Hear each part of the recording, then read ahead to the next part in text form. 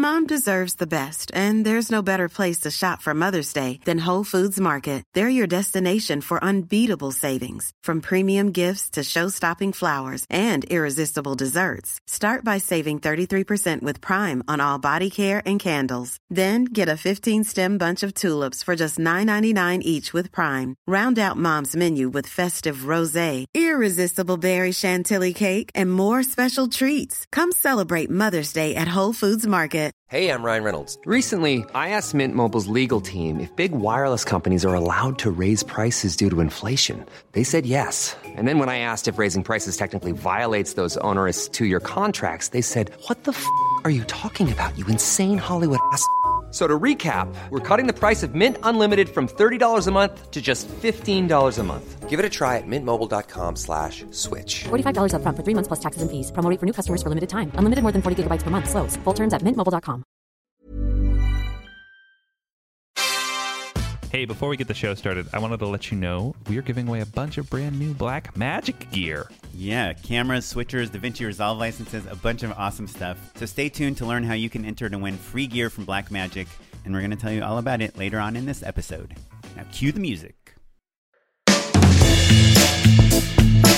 Hey guys, welcome to the 61st episode of Just Shoot It, a podcast about filmmaking, storytelling, and directing. I'm Oren Kaplan. And I'm Matt Enlow. Today we've got Dean Peterson. He's a second-time filmmaker with the film What Children Do, making the festival rounds.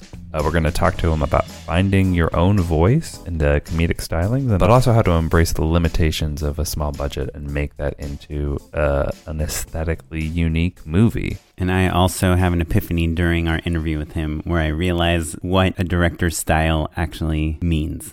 Yeah, you really had a eureka moment. So stay tuned for that, and everyone. But before we get to that, Oren, what have you been working on lately? Well, thanks for asking, Matt. I just shot a Charmin toilet paper branded spot type thing last week, which I just showed you a rough cut of, and it's a little rough. We're still working on it. It's pretty good. I like it.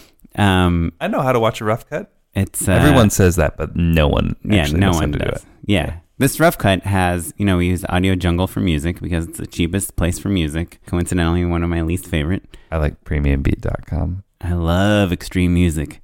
But anyway. Premium Beat is cheap. But yeah. But we're sending this cut to clients and it says Audio Jungle. Audio Jungle. Audio Jungle. In the background. Sorry, just to give people context, because I bet there are plenty of young filmmakers out there who haven't had the luxury or anxiety and tragedy of working with music libraries, but you can download temp music tracks, but they will be watermarked with the name of the service provider. So premiumbeat.com or Audio Jungle will just be said out loud in the middle of the song so that you can't use it without paying for it. You pay for it, you get the one without the watermark. Exactly. It's a very effective way to prevent people from stealing your music. And a good way to confuse clients and make you look like a chump. I mean, how many times have you sent an edit to a client and said to them, hey, just so you know, there's a watermark in the music. And then you get a note back saying, we heard some weird thing going on in the sound. Every single time, right? Yeah, it's like clockwork. So my favorite is when they're not super familiar with the name of the network that you're buying from. And they're trying to guess, what's a audio bungle? Right. Yeah. So I love that. My thing with clients, I'm going to use my time up to talk about watching a rough cut. And I know we talked about it before, but nobody can watch a rough cut. That's just my philosophy on showing people things. It is true. Even the smartest, most experienced people I have known have a hard time watching a rough cut. Best directors. You got Steven Spielberg sitting here watching a rough cut with you, and the audio goes from super loud to super quiet. He's like, oh, why did it get real quiet? It's so annoying. I think that's another way of saying that all of those details that we obsess over, making sure everything, the moves are really smooth, that the mix sounds great, that, things are fading in and out, all of that stuff, which can feel futile or underappreciated, is actually essential to your jokes working or your scares working or your movie working.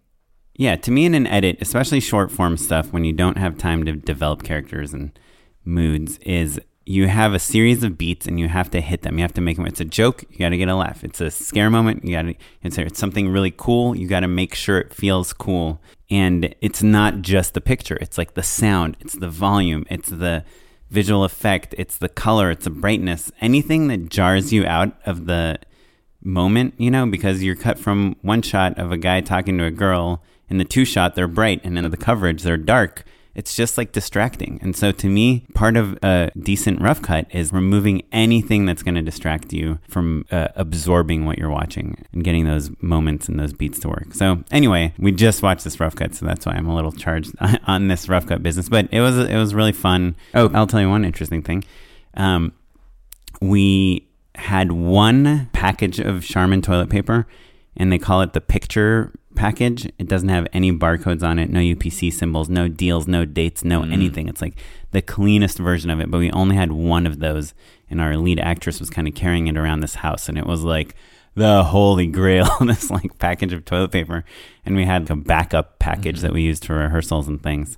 I don't know. So I thought it was funny to see how important this toilet paper was, and also I wasn't really familiar with this idea of like a picture packaging, like what the difference is between packaging that is ready for camera versus packaging that isn't. So fascinating, man. The weird things you learn on every project. Yeah. So Matt, what have you been working on lately? Well, yeah, you know, it's so funny. I too have been working on a horror spoof where instead of a horror movie, it was one weird thing. And this one was like, the actress Allison Williams is awkward at parties, basically. But it's funny because we're always up for the same jobs, but normally only one of us gets it. I just think it's really funny that we both spent the last week and a half doing horror comedies. Yeah, but you got Allison Williams and I got toilet paper. I got Allison Williams for just a couple hours. She was great. But it's funny, you kind of see the trade-offs, right? Like, I'm sure your budget was much bigger. And like you had time, but you also had a client that you had to worry about, where like I had very little time, but like kind of got to do what I want. Like it was a situation where I think the threshold for success was like, oh, everyone knew the cards were really stacked against me. So just making a video that made any sense and was at all good was like kind of a success. You know, like that was like the bare minimum was like, oh, this makes sense. Cool. Right. Allison is in it. Great. Well done. You know, and that's just like the nature of, you know, we talked to Matt Pollock about how hard it is to work around a celebrity schedule. She was great. She just, you know, only had X amount of time. Right. You know, like a little under 4 hours, you said, right? Yeah, exactly. Yeah. So you rig everything you can beforehand. Everything's as planned out as it can be. And does her makeup and wardrobe have to be part of that 4 hours? Yeah. Yeah, she came basically camera ready, which was part of the plan, but she did have a style team there as well. That were her people. That were her people, yeah. You can always tell because they're like so much more fabulous than everyone else on set. Yeah. Isn't it weird? Celebrities have glam squads, which are pretty much like, dude, a makeup person, a hair person, and a wardrobe person. Right. At the very least.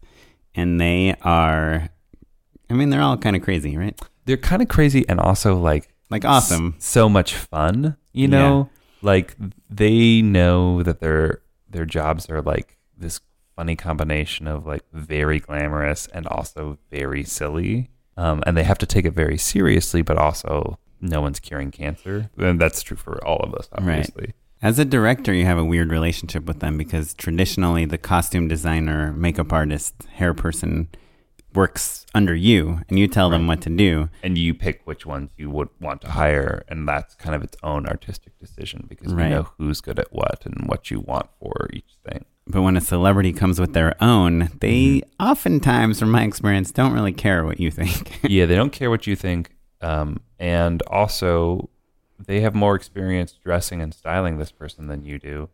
And their only prerogative is make sure that person looks dope at all times. And they're protecting the brand. Like, right. Allison would never wear red with black. Yeah, you know? Exactly. And you're like, well, like, okay. Well, I guess that ruins my whole plan. She's supposed to be dressed up like a vampire. I was in a situation where like, oh, she needed to look great. Like, I want Allison to look great because like that's a selling point of the video. You know? So. Well, cool. And that video is already out. It is already out. It's on the show notes, guys. Cool. Let's get into it with Dean Peterson. Dean Peterson, welcome to Just Shoot It. Hello, how are you guys? So good, man. We're good. Thanks for joining us remotely from New York City. Voted by Movie Maker magazine today as the #1 place to be an independent filmmaker. Did you see that? I thought Vancouver was #1. They were tied, New York and Vancouver. Is that true? Yeah, well, the one thing that might not be true is that I saw it today. I don't know if it came out today. Oh, okay. But actually, one of our listeners who had written us and asked if he should move to LA, and we were like, yeah. He sent us that article and was like, well, LA is only #3 on this list. Yeah. I wonder what that's based on. It's weird. Even Movie Maker makes like their website so that you have to click through to read lists, you know, so that they can show you more ads. Oh, I hate that. Kind of annoying. So I read the New York one and I read the Los Angeles one. And, you know, the LA one, they're like, there's more studios per square mile here than anywhere in the world. And it's interesting. They really pointed out that LA is like all about networking. Like when you move to LA, have a script ready, have a short ready, and say yes to any time you're invited to go out, which I would think that Probably way true in everywhere, every right? city. I'll tell you what, man, Vancouver is an incredible city. I get the appeal of living there for sure. Yeah. And then there's like places like Atlanta where there's so much production, or like North Carolina or a place like that it's just much easier to get a job because they're just like starving for talent, crew yeah, people. yeah. But Yeah. it's not easy to get a directing job. No. And I still stand by LA as an up and coming place in the film world. It seems like such an obvious thing to publish an article about, of like, New York and Los Angeles are the hot places to make movies. Right. And they had like small towns to make movies, Cleveland, Ohio. And there's all these people in the comments pissed off that they called them a small town. Like Cleveland's a small town. Yeah. That's They have a pretty very cool. big chip on their shoulder, I think. But anyway, so you're in New York. I am. You've got your second feature coming out Yeah, it comes out next Friday. next Friday. Holy cow. Yeah. Congrats, man. March 3rd. Oh, man. Congrats, Wow, dude. 3/3/17. You should have waited till 2033. Would have been way cooler. Fucking marketing people. Yeah, Right. I guess I get that. And Josh Rubin is in your film, who is part of the directing duo of Josh and Vince. And we had Vince on our podcast last week. So that's pretty cool. They're both incredible, handsome, talented young men. Do you find it intimidating to direct directors? No, I really like directing people that are directors and writers, just because I feel like they kind of are much more interesting and kind of usually bring their own kind of thing to the table, as opposed to kind of just trying to interpret something that I've written. And so like, yeah, somebody that's a writer, director, actor is kind of like the most fascinating person for me to work with, I think. Yeah, it is interesting. I think the more experience I gain, the more I realize what sort of creative input bigger stars have on the creative process. The actors have more time on set than anyone else, right? Well, except for like crew members, but like creatively speaking, like they really get to dig in. And so it can be a real asset to have somebody who is dialed in, knows what works, what doesn't work, and all of that. I guess to me, something that makes a good performance is the ability to kind of let go of the idea that you're on a set and there's a camera pointed at you and there's lights, pointed at you, and you have to hit marks and timing and all that stuff. Like whenever I try to act, it's always just like horrible because I'm like, wait, where's the camera? Where's the light? Where's my mark? Where's this? And like, Dude, I was an extra, and I'm sure I ruined every shot. I felt so bad. yeah, like if you are thinking about the camera, then you're basically giving a bad performance, unless you're like hosting or something. Yeah. Directors are scary to direct. Every time I've ever had to be in the camera is just like literal hell. But I guess it kind of makes me appreciate, why actors are so good, and why I cherish them so much is because like it's so fucking hard to do it, and it's good to kind of remind yourself of that every once in a while. I mean, I just did a non-union thing last week, and it's just like amazing to see the difference between a good actor and like a good seasoned actor and like a brand new actor. Yeah, it's experience versus inexperience. Yeah, It's like actors, I feel like never ever get enough credit for just being reliable. A bad actor is, and compared to a good actor, it's just astonishing the kind of chasm between the two. And it kind of takes you working with a bad actor to really be like, holy shit, like good actors, or even just competent, serviceable actors are so much better and easier to work with. Whenever I'm stressed out on set, I have to kind of stop and be like, what's the issue here? Like, why are things going the way they're going? And oftentimes it's like, oh, scheduling or whatever. But like every once in a while, it's like, oh, right, I take a certain thing for granted, whatever the position is. For whatever reason, it's not clicking in this time. And so you just have to work so much harder. Everything, like things that should be effortless just become like this huge labor. Right. And with the actors, it's where it's the most noticeable because everyone's looking at them. Yeah, sure. Yeah.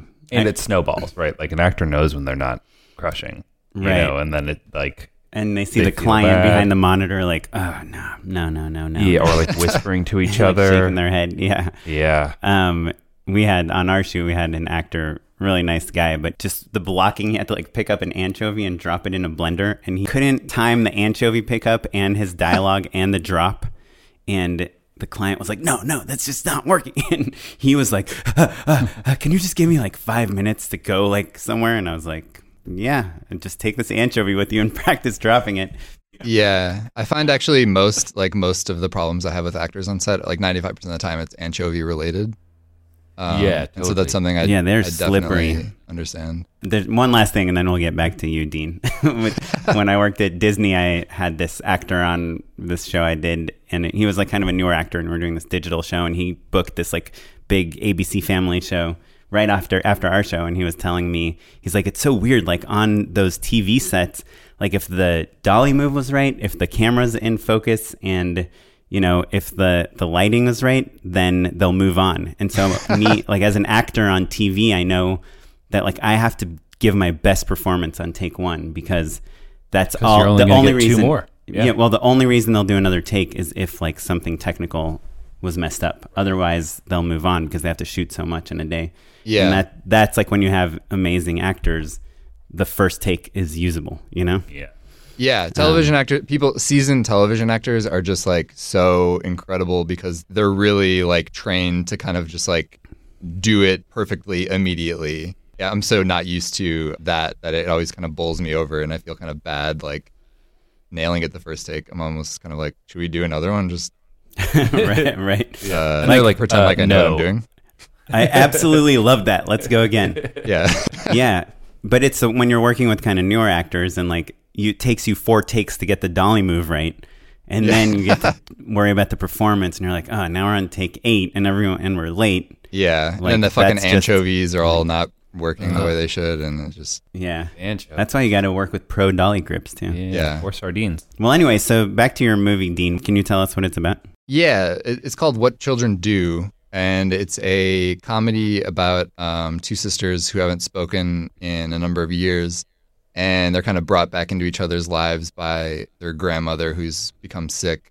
And so they go home to their hometown to take care of her and kind of are forced back into each other's lives and kind of have to work out all their problems that they've kind of let fester over the years. I mean, it's kind of a classic indie recipe of like, it's a bit of a homecoming story, which everyone can relate to.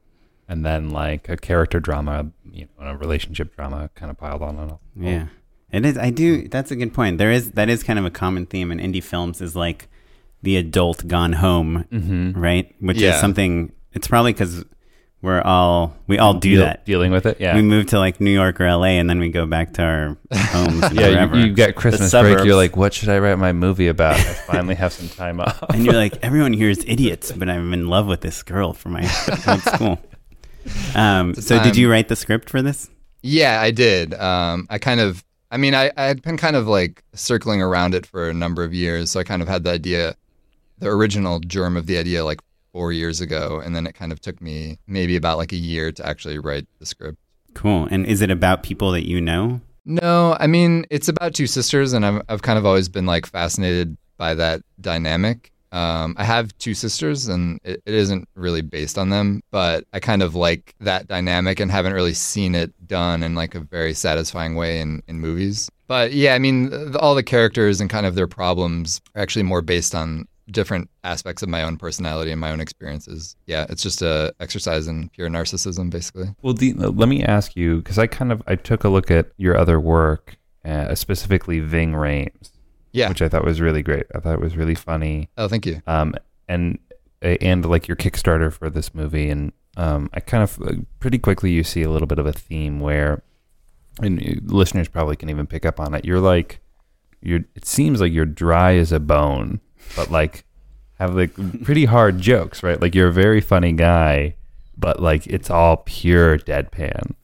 Would you say that this movie is like that as well? And is that a conscious decision, or is that just your personality, or am I just reading into things? Yeah, it's never really like conscious. I guess I've sort of just maybe figured out what my voice is to some degree and kind of embraced it. My new movie is definitely kind of in that same vein and maybe amplified more so, just because the characters that the two main sisters are the culmination of all these different kind of characters that I've been writing, like especially Ving Rhames. And with these ones, I kind of was able to sort of just like swing as hard as I could. And so it's kind of the same tone and a lot of the same sense of humor as like my past films, but maybe just kind of turned up a little bit. Yeah. So listeners know, Dean emailed us and was like, hey, like I listened to the podcast, I've got this movie coming out. And normally, Warren and I don't really bite on those emails, not because those movies aren't interesting or anything like that, but it's a little, like we try to focus the podcast on like, you know, people who are working professionally all the time and like we have some sort of relationship with, so that we can kind of glean a more meaningful interview out of that, right? But when I saw your stuff, I was like, oh, this is a very clear, very unique voice straight away. You know what I mean? And I thought, wow, like, well, that would be an interesting thing to talk about and like kind of crack open a little bit. So, you know, you said earlier, like, oh, you kind of have acknowledged your voice and are trying to lean into that. When was the first time you were like, oh, like, I'm like funny and like dry and deadpan. Maybe I should do that more. Do you have a specific moment where that was clear to you?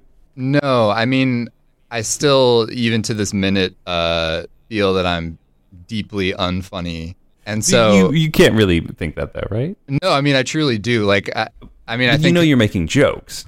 Yeah, I mean, I think a lot of times, I mean, just in my daily life, I use jokes as like some sort of defense mechanism or a way to like feel more comfortable or sure, welcome to the club, man. Relate to yeah, it's a great club. We're all very happy. But no, yeah, I don't really like. I don't know. I mean, I don't know if anybody identifies as being like, I'm funny, but I kind of have sort of found throughout writing a bunch of scripts and sort of making a bunch of different movies that there's certain topics and certain kinds of jokes and certain characters that I'm drawn to and that I like writing and, you know, those kind of actors that I like working with. And so, yeah, I mean, I've kind of just sort of honed in on those and embraced them and tried to kind of incorporate them into my work as much as possible. But it usually is all kind of unconscious. Like I find that, you know, in all the different scripts that I write, there are certain themes that come up and certain types of jokes that recur, but it's never really like a decision. It kind of just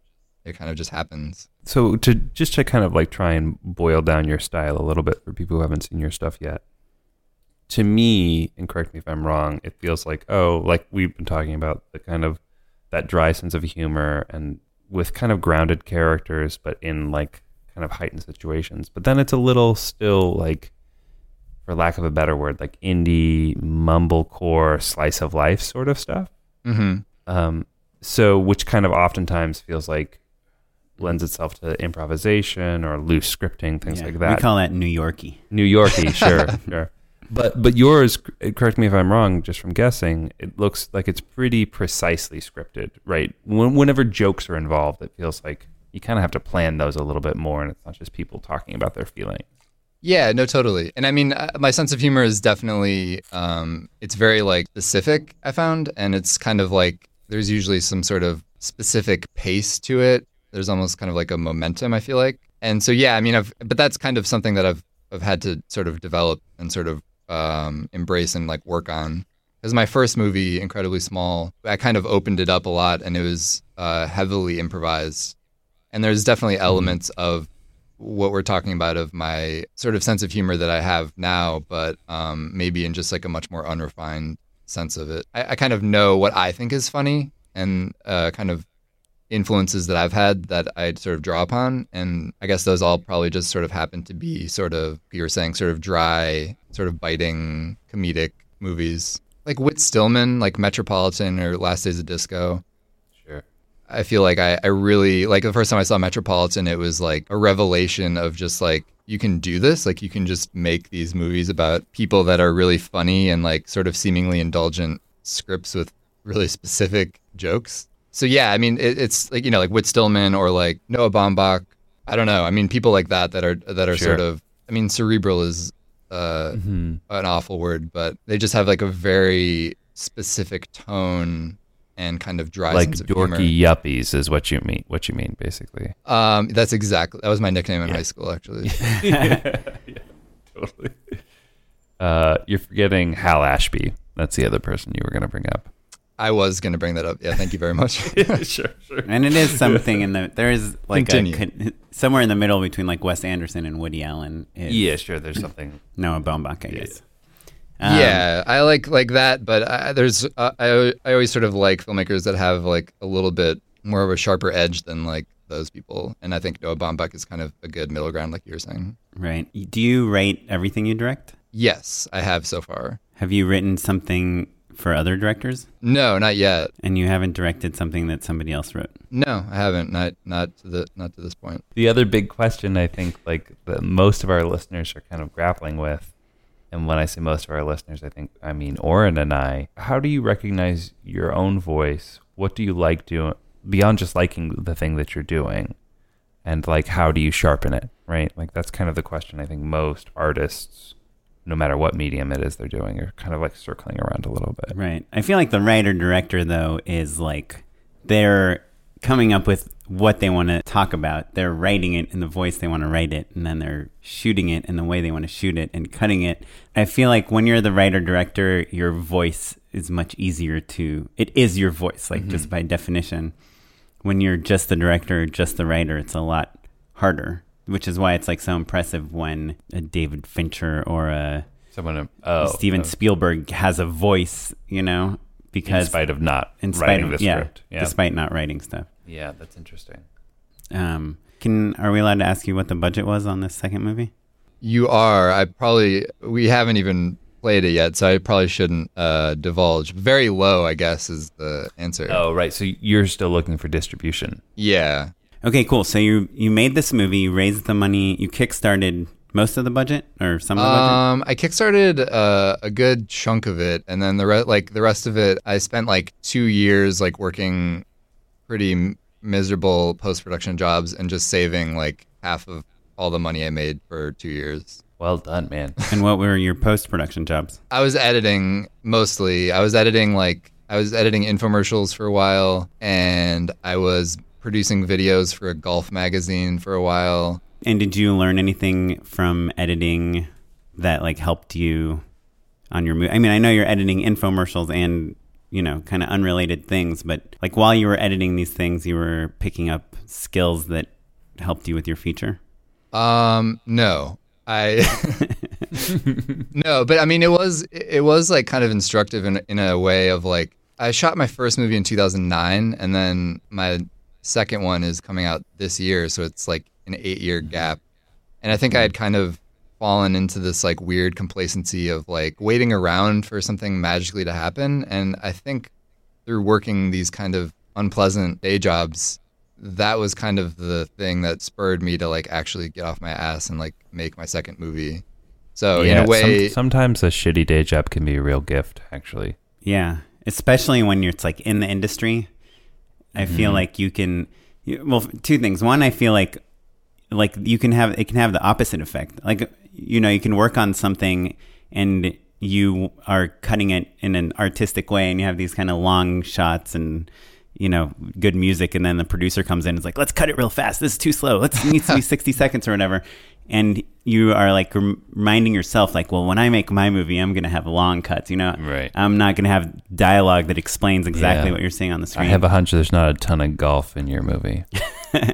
No, but you still kind of, even if you're working on stuff you hate, you're still kind of refining your taste and learning tricks and I don't know. Or how to shoot golf better. You know, like you could have a mini golf scene that's so touching. Or action. I mean, I'm being a shithead, but yeah, like I think that stuff all applies. And then, that's what I'm saying. Yeah, and the other thing, like you said, you know, we talk about this a lot on the podcast, that like there's a lot of first-time feature makers, but there aren't a lot of second-time feature makers. And it's like, I think your story is pretty typical that you make this first feature and you are waiting for something to happen. And then it takes 8 years for you to realize you can't wait anymore. You have to make the next thing happen. Yeah. And you even see people like Seth Rogen or whatever, like not waiting around to get more offers after they make a movie. They're like writing more things and making more things. I remember Melissa Leo won the Oscar for The Fighter. The Fighter, yeah. And she said the number one mistake she made is she was like, "Oh, now I finally did it. offers. I'm an Oscar winner. I just won the Oscar. Finally, offers are going to start coming in." And it took her, months and months, maybe even a year before she was like, "Oh, fuck, I still have to go do it myself." And you know what was interesting about her win is she did all the campaigning for herself. Sure. She took out a full-page ad in like Daily Variety and the Hollywood Reporter saying like, Melissa Leo, like vote for her for The Fighter. Like full page, like glamour shots. Yeah. It was incredible. But yeah, that self-promotion is something that is hard, especially when you've made your first movie and people are like, "Oh, you made a movie, you went to film school or whatever you did, like you know how to work in this. I got a job for you. It's editing these golf videos." And you're like, how much does it pay? And you're like, "Okay, well, I guess I'll do that." Yeah. And then 6 years later, you're like, "Oh, geez." Or the more likely scenario is that like you make your movie and then you apply to these jobs and you're like, "Hey, I made a feature film," and they're like, "Great, we don't fucking care. Like edit these golf videos." Right.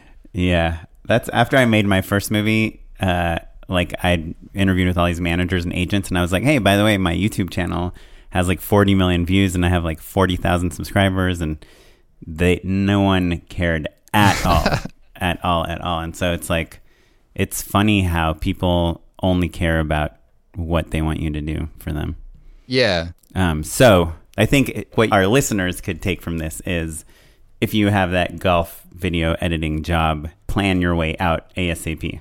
Yeah. Right. Save that money up and then make a movie with it. It's a pretty great plan, right? Yeah, and the other good thing about specifically the golf job was like somehow I had sort of like slipped between the cracks and I wasn't really like accountable to anybody and nobody really knew what I was ever doing. I would go to work and I wouldn't have anything to do, and so I spent a lot of my time doing just like pre-production for my movie on the job, running budgets and like calling agents and like sometimes just like leaving to go take meetings.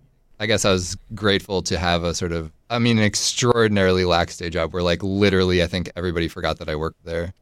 You're like the stapler guy. I did have a job once upon a time where I was in a different building than basically all of my bosses. Yeah, like a little bit of time to like come in late or like take an extra long lunch that's also a meeting or like write some personal emails is a real gift for sure. For a while, and then you eventually just want to kill yourself.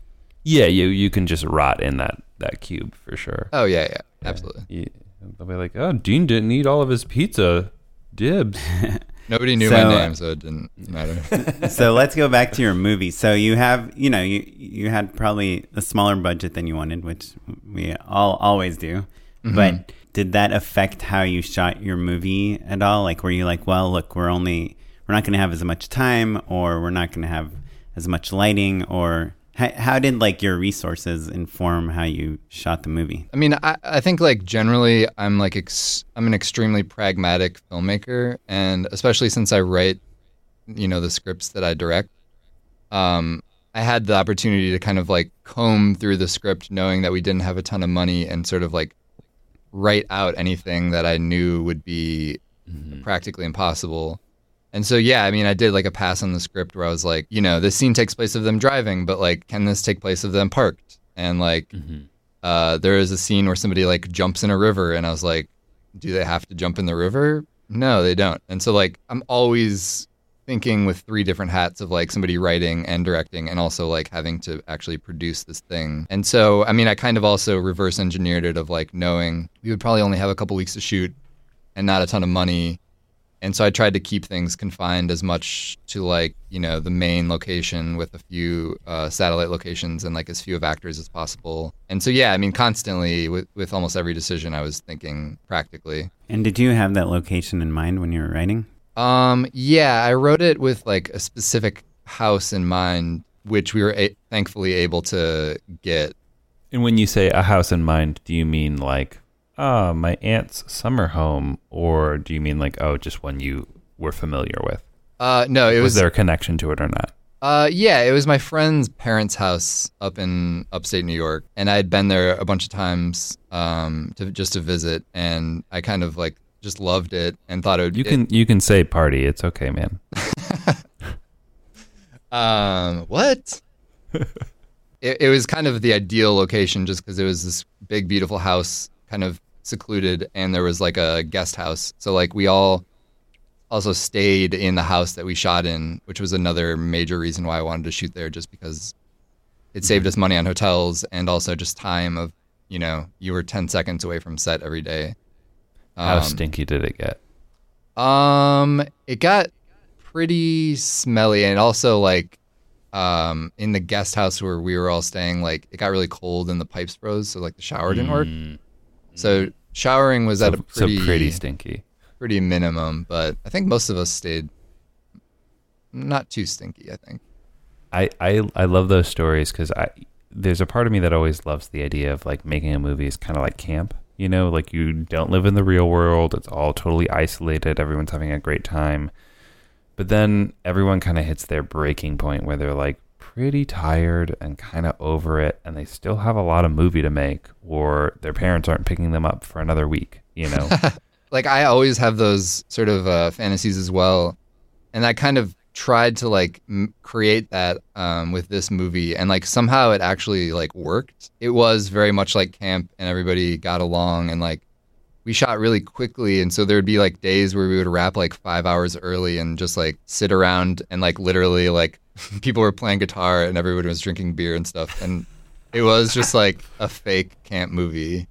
That's pretty incredible. I mean, and the last day that we shot, it was like really hot, and I think we finally all actually did get really tired, and so I think there was like 45 minutes where we were just all kind of tired and like crabby. But I'll take it. I was like stunned that it didn't happen sooner. Is there anything in particular you did that you thought worked really well towards fostering that environment? Yeah, I mean, it was a really small crew and small cast, kind of all living together, and kind of after we would wrap, we would all like hang out instead of just kind of going back to our hotel rooms and watching TV. And so we kind of were like all professional and like working, but also kind of had this sort of extra bond that made everybody feel a little bit closer, which I can't take credit for. I think it was just everybody was very nice and beautiful. Yeah, I mean, the weird thing, like I've made movies before with people and then just never really talked to them again. But like all of the actors in the movie, like I'm just like friends with now, and we hang out.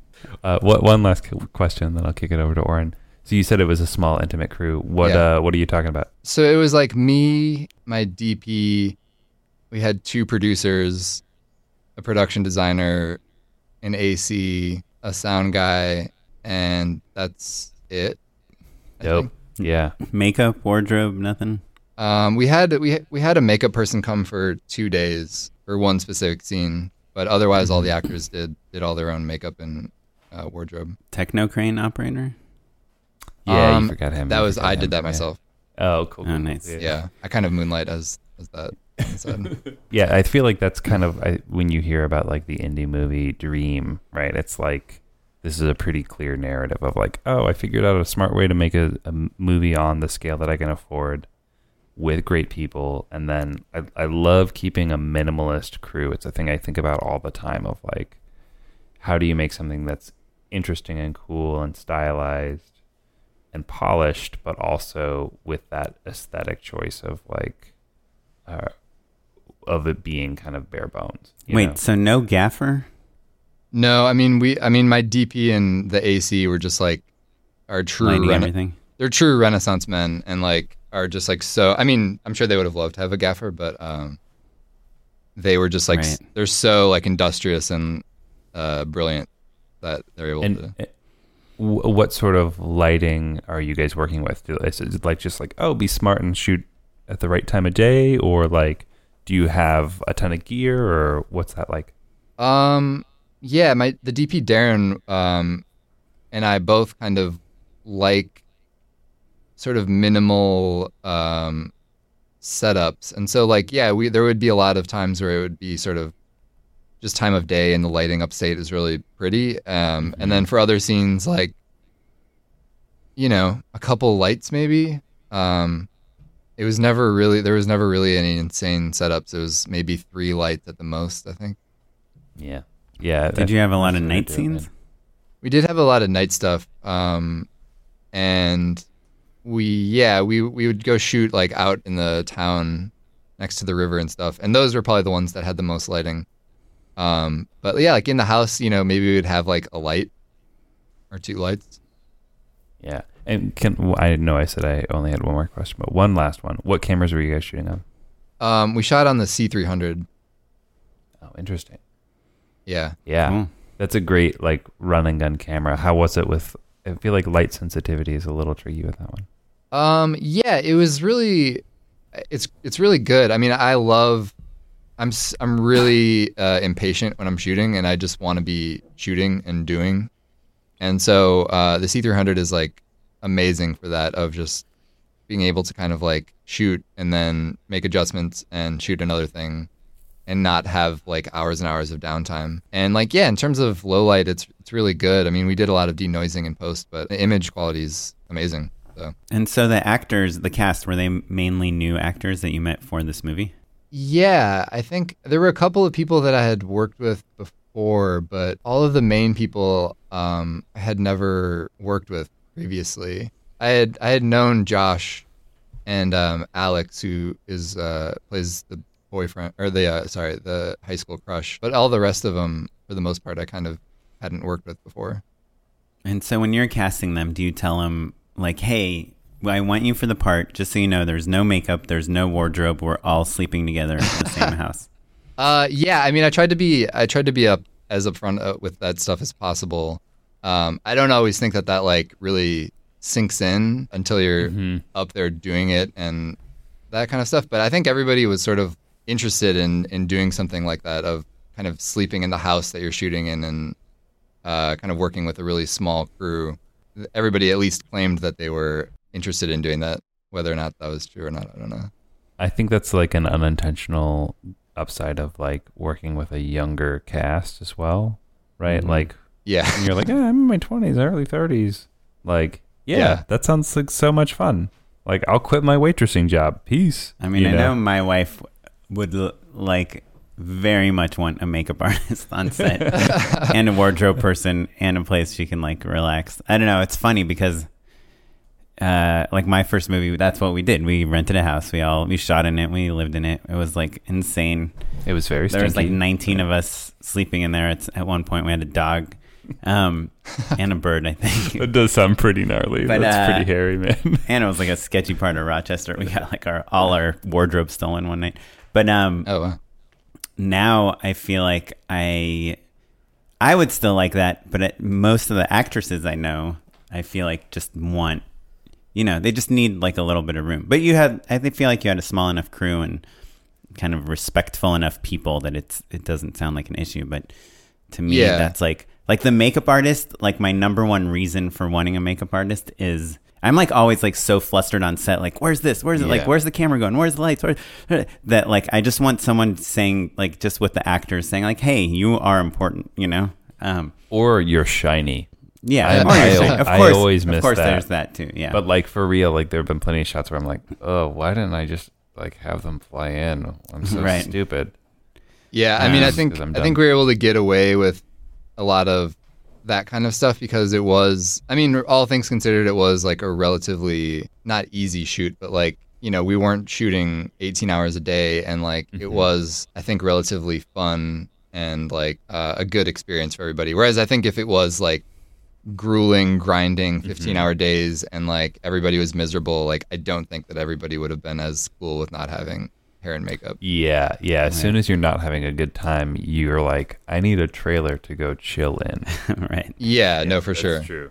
So did you rehearse with the actors at all? Yeah, we kind of, the casting kind of was a little bit last minute. I think we had like one day of rehearsal with the 2 main actors, and we had like a couple of just like meetings with everybody, just kind of acquaint everybody. And then, I mean, when we were on set, we would have a lot of time when, they were setting up lights or we were just kind of in between stuff that we would go sneak off into a room and rehearse for like an hour and kind of just work on the scenes that we had coming up. So that's kind of where we did most of the rehearsal. Matt and I do so much short form stuff where it's like you do one day of casting, you meet the actor for like 15 minutes, you show up on set, you remind them who you are, you're the director, they're in hair, makeup, wardrobe, an hour later you're on set and you're like, okay, you ready? Okay, and action, right? Yeah, and it's cool. like...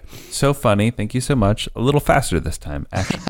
Like, isn't it interesting? Don't you think? I was just thinking about this because this thing I just shot last week, I was like, it was good, but if we had a day of rehearsals, the performances would have like been perfect, and we just don't have time to refine them. It's weird to me that there's no rehearsals for commercials. I know that they're like short, Yeah, that is weird. Yeah, but there's no rehearsals for TV shows either. Well, yeah, but there's the whole table pilot read, process, which is months long, trying to find the cast and everything. And then once the cast is cast, you write the script for the actors.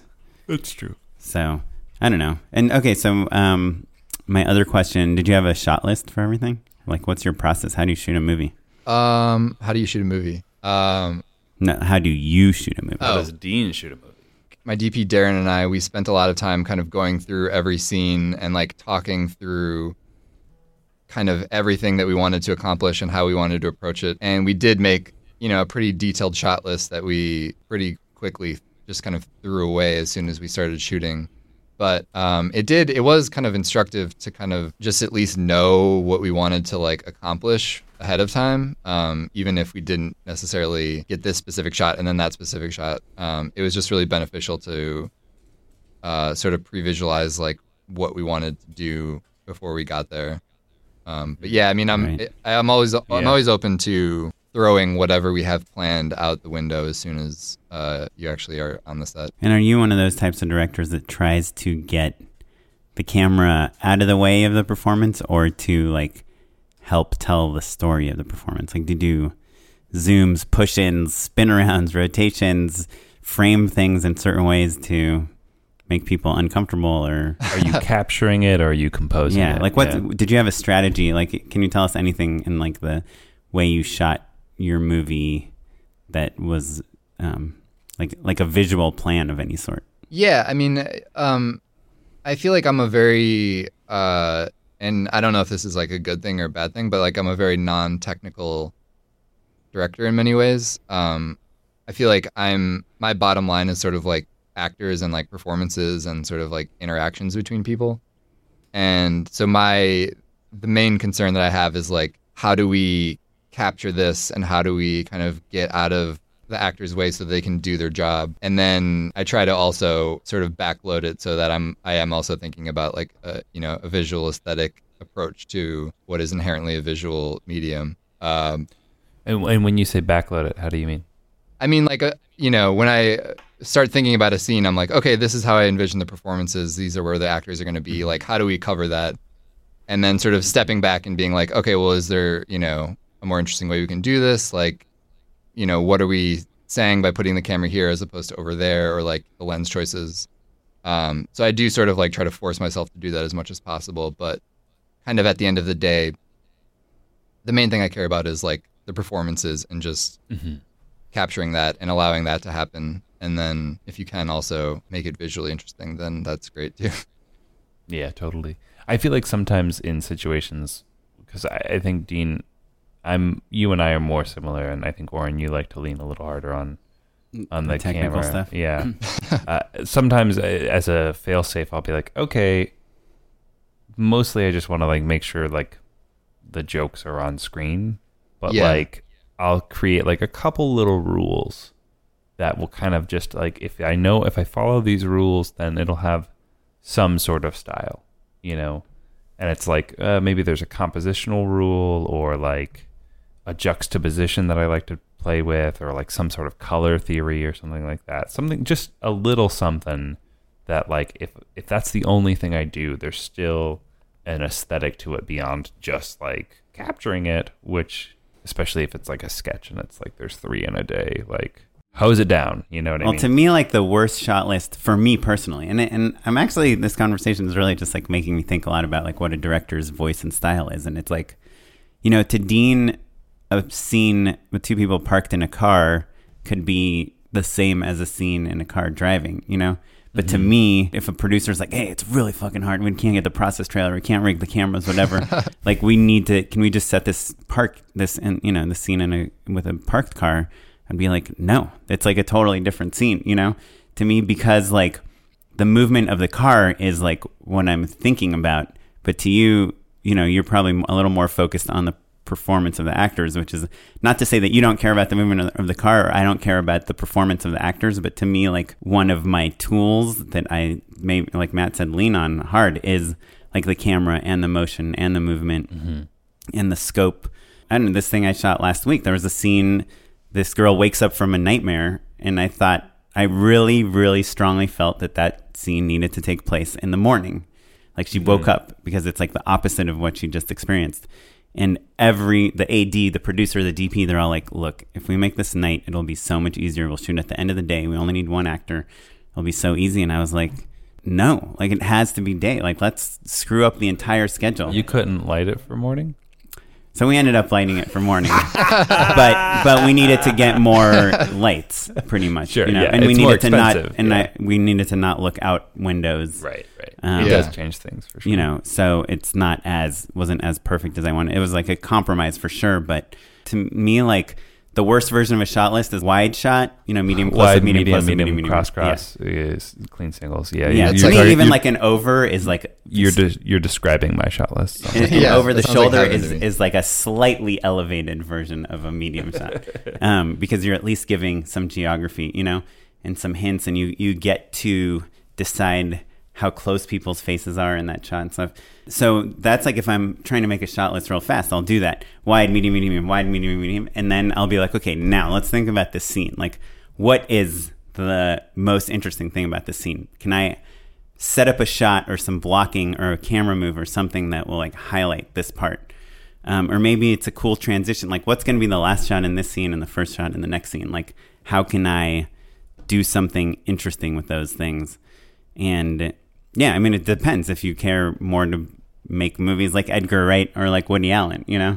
I don't know. I guess that is what style is. And that's why I get really disappointed when I can't use the camera, because I feel like that's what I like to do, is use the camera. Well, I think you should check out Dean's short Ving Rhames and his subsequent features as well, because I think that you did a really good job, Dean, of like using a minimalist approach but adding a ton of style to it, right? Like there's a lot of oneers in your pieces, like there's a lot of good character work. There's very little like shot reverse shot in Ving Rhames. Like there's a couple times where I was like, oh, but for the most part, it's just like set a tableau and like let it play out. And that in itself is its own version of style. Yeah, I mean, some people do it all in the production design, just the camera on sticks, and it's like this most beautiful shot you've ever seen, and the blocking, like Citizen Kane, you know? Yeah. Everyone has their own thing. I'm definitely not saying one is, you know, comparing them in any way. But I don't know, it's just interesting. I'm just thinking about it, talking to you. Yeah, I mean, so- it's also like, I mean, entirely possible that it's just like my very pedestrian approach to like making movies. But I don't know, like even when I do try to intentionally have a lot of coverage or sort of unusual camera angles in a scene, like I always sort of end up just reverting to like sort of very simple coverage and just sort of focusing on the actor's performance. Because I feel like when I watch movies, like that's kind of what I'm drawn to. I'm not really, It's really distracting to me when there's really good actors in a movie and it's just kind of like these insane like camera angles and like the editing is really like obtrusive. And so maybe it just kind of turns me off a little bit or something. Or maybe I'm just lazy. I'm not really sure. Yeah, it makes sense to me. Yeah, and it's not pedestrian at all. I mean, I think, you know, Hitchcock said like the role of the director is to like be clear, you know? And so if to you clear is like a camera on a tripod and two actors like acting their heart out, that is just as valid, probably more valid than, you know, someone doing a zoom in on like a driver's license to show you the birth date on it, you know? Well, I was gonna say also, like, if you look at like Peter Jackson or Sam Raimi, those guys are maybe the ones I'm most familiar with. Of like, they were just making like movies in New Zealand and in the woods of Michigan, and like developed their own style that way. Sort of like you were saying, Dean, of just like doing what they liked. For you, that's like focusing on performance and, you know, kind of doing something a little more minimalist. And for them, it's like screwing a camera to a board and running with your friends as fast as you can through like the woods. To Yulin Quang that we had on the podcast before, it's like getting awesome wallpaper to put in the background of a scene, you know? Yeah. It's like, I just had this eureka moment. That's what makes you unique, right? It's like just where you have so little time to make something, where are you going to spend your focus? Time? Yeah. Yeah, and I mean, so much of also is dictated by the amount of resources that you have. And so if you're doing a really small movie, which I usually am, it's kind of like the Eames, like, quote, like, do the best for the most with the least or something. I probably totally butchered that. But even that you're like, oh, I'll bring up an Eames quote here, and I brought up Sam Raimi, is telling, though. Do you know what I mean? Like, yeah, and the resources, like I don't know, you know, Darren Aronofsky, he kept this like journal when he made the movie Pi, like every day what he did. He like rented an apartment in Manhattan back when you could do that, and like wrote all of Pi in like a month. He like locked himself in there. The only thing he like let himself do other than write was to go to like junkyards and collect old computer parts. Because he was basically production designing the computer that his main character had. It's called Euclid, is the computer. Okay, Euclid. Thanks, Oren. While he was writing it. So it's like, and the guy that directed The Witch, I forget what his name is, but he had directed a short film before that where he did all the production design himself. And, you know, Peter Jackson, that's like his background is like art and design and stuff. So it's like, that's why his stuff is so visually interesting, because that's what his background is. Sometimes his movies are a little boring because he spent so much time on that stuff, right? So yeah, I think it's about resources, but it's also about, I don't know. I think maybe what you're saying is like everyone has a finite number of resources, right? Like even if you're on the biggest movie ever, but it's what you want to spend your focus and time and attention on that kind of helps define you as a filmmaker. Yeah, like those guys on YouTube, Raka Raka, that I like endorsed before. They're like crash cars into houses for $0. Like they're just like finding old cars and asking people if they can crash them into their houses. You know, it's like I don't know, just whatever you are interested in telling, like the story you're interested in telling. You know, so Dean, I can't wait for you to crash a car in your third movie. No, I can't wait to see. I mean, your stuff is good. I really need to watch Ving Rhames because Matt has been talking about it all day. But yeah, do you have any kind of last tips or anything that you can give our listeners on, like, you know, one takeaway you had from your movie or from your career, or something helpful? That's I don't know. I mean, I feel like the most like helpful things that I've gleaned from like other filmmakers and that kind of helped me propel towards doing the second movie was just sort of realizing, like, you know, like we're talking about, if you're willing to kind of work within very like limited means and you're able to kind of pull it all together yourself, you don't really need to rely on the kind of traditional gatekeepers that like keep so many first-time filmmakers from making their second film. Because if you're willing to shoot a movie for, you know, little to no money, there really isn't anything that can stop you from doing that other than your own hole of depression from working in a golf video job or something. Or do you have a wife or kids or any of those? I have a wife. Yeah. Yeah. That's cool. That's the thing that I find sometimes makes it hard to go off and do that movie. But yeah, my wife is a colorist, so that kind of helps my cause as well. God, free color. Yeah. Well, that's cool. Well, thanks so much for talking to us. Yeah, this was great. Thank you guys so much for having me. Yeah, and so tell us, how can we see your movie, hear about it, follow you on Twitter, all that stuff? You can check out my new movie, What Children Do, at whatchildrendomovie.com. I think that all of my other handles are Dean Peterson _. Oh, wait, hold on. So no space between Dean and Peterson? No space between Dean Peterson, no space, and then underscore. There's another That's Dean really Peterson funny. that snatched up all the good handles. Before we lose you, we do a segment at the end of our show called Unpaid Endorsements, where we talk about cool things that we've seen this week. Unpaid endorsements. I'm writing a new movie right now, and my writing partner and I just had a meeting with a doctor at TGI Fridays last night. So are you endorsing taking meetings at TGI Fridays? I'm kind of just blanket endorsing TGI Fridays. Sure. Yeah. They have really potent Long Island iced teas, as I've come to find out. I guess that is a selling point for TGI Fridays, is just like the booze. Yeah. I mean, I think the main selling point is that it's always Friday in there. Mm-hmm. And I guess that booze goes along with that. But yeah, I mean, does that count? Yeah, Yeah. that's a really good one. I would say so, for sure. Perfect. I'm hoping to parlay that into an actual paid endorsement, where Good point. have a sponsorship from them. What are you guys? Do you guys have ones? So my friend Liam Sullivan, has he been on the podcast yet? Is he Mr. Shoes? Yeah, he played No, we Kelly haven't. in the YouTube video called Shoes. Let's get some shoes. Yeah, Yeah. check him out. He sent me this video today. It's a lecture by Misha Tenenbaum called Signal in the Noise. And it's just this guy talking about like data mining movies in order to find editing trends and be able to quickly analyze a movie. So he one thing he did is he like took every single frame of a movie, like averaged the colors in that frame, stretched them vertically, and put them like, side by side. Mm-hmm. So, and he calls it a film barcode. So basically you can see just this like line of color, and you can kind of get an idea of a color palette of a movie. And he showed like the two older James Bonds versus two newer James Bonds. And like they were, all four of them were dark, but the newer ones had like a lot more gold colors in them. And he showed this other guy that did a similar thing, but the more movement there is in the frame, the farther away that sliver would be from the center line. And he basically, it's kind of like data mining movies. It's really interesting.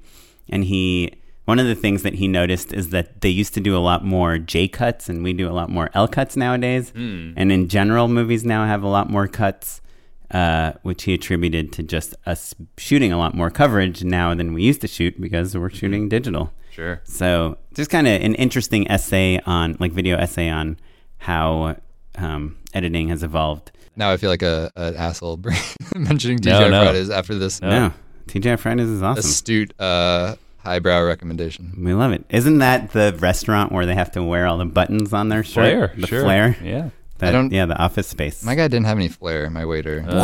You get ripped off. Well, that's why he gave you a little extra booze in that Long Island. That's true. He had to make up for it. So my endorsement is a movie called Finders Keepers. Have I talked about this one, Warren? Mm-mm. Boy, it's good. So Finders Keepers is a documentary available on Netflix. And it is one of those documentaries where you're just like, these characters are all larger than life. How did the filmmakers find these people? It's so incredible, so funny, so great. It is about these two men who are in a feud because one of them bought a smoker in a auction after like kind of like a what do you call it? What was that show where like people would buy like just they would kind of auction off like stuff in like Antique Roadshow? Not Antique Roadshow, the one where they've got like the like they've got a garage or something like that. And they're just gonna Storage Wars? Storage Wars, that's what I'm thinking of. So this guy buys a smokers in sort of a smoker in sort of a Storage Wars situation where he buys the smoker, and because the owner had like forfeited on paying the rent for this storage space, and he finds a human foot in it. I'm not joking. He finds a human foot and then starts charging people to see the foot and tries to get famous off of having this foot. It's, like I said, a real human foot that's been kind of like mummified. And then the dude whose foot it is gets in this feud with him about how it's his foot and he deserves to get it back. And that is just the premise for this movie. It's incredible. It's called Finders Keepers. It's so watchable. So this guy found someone's foot, and that guy wants his foot back. And he wants his foot back. And it's this war between them. And it's like, they're both really fantastic characters. They're like really human and like just filled with hubris and like hate each other, but also like it's all kind of a little sad at the same time. It's really a wonderful movie. Wow. Does this take place Finders in Florida? Keepers. Oh, where does it take place? Yeah, probably. I wish I could remember. Maybe Virginia? I'll bet you $1,000 is Florida. West Virginia, maybe. No offense if we have any listeners there. Well, cool. Thanks a lot, Dean. Thanks for hanging out. Thanks so much for having me. Excited about your movie. We know it's premiering at a festival soon, and I'm sure that you will tell us which festival that is on Twitter or your movie website. I will. You can find our podcast at justshootitpod.com. At JustShootItPod on Twitter. And I'm at Smitey Pyleg. I'm at Mr. Matt Enlow. And if you get a chance to rate us and review us on iTunes, that'd be awesome. Music was provided by the Free Music Archive and the artist Jazar. Thanks, everyone. Bye.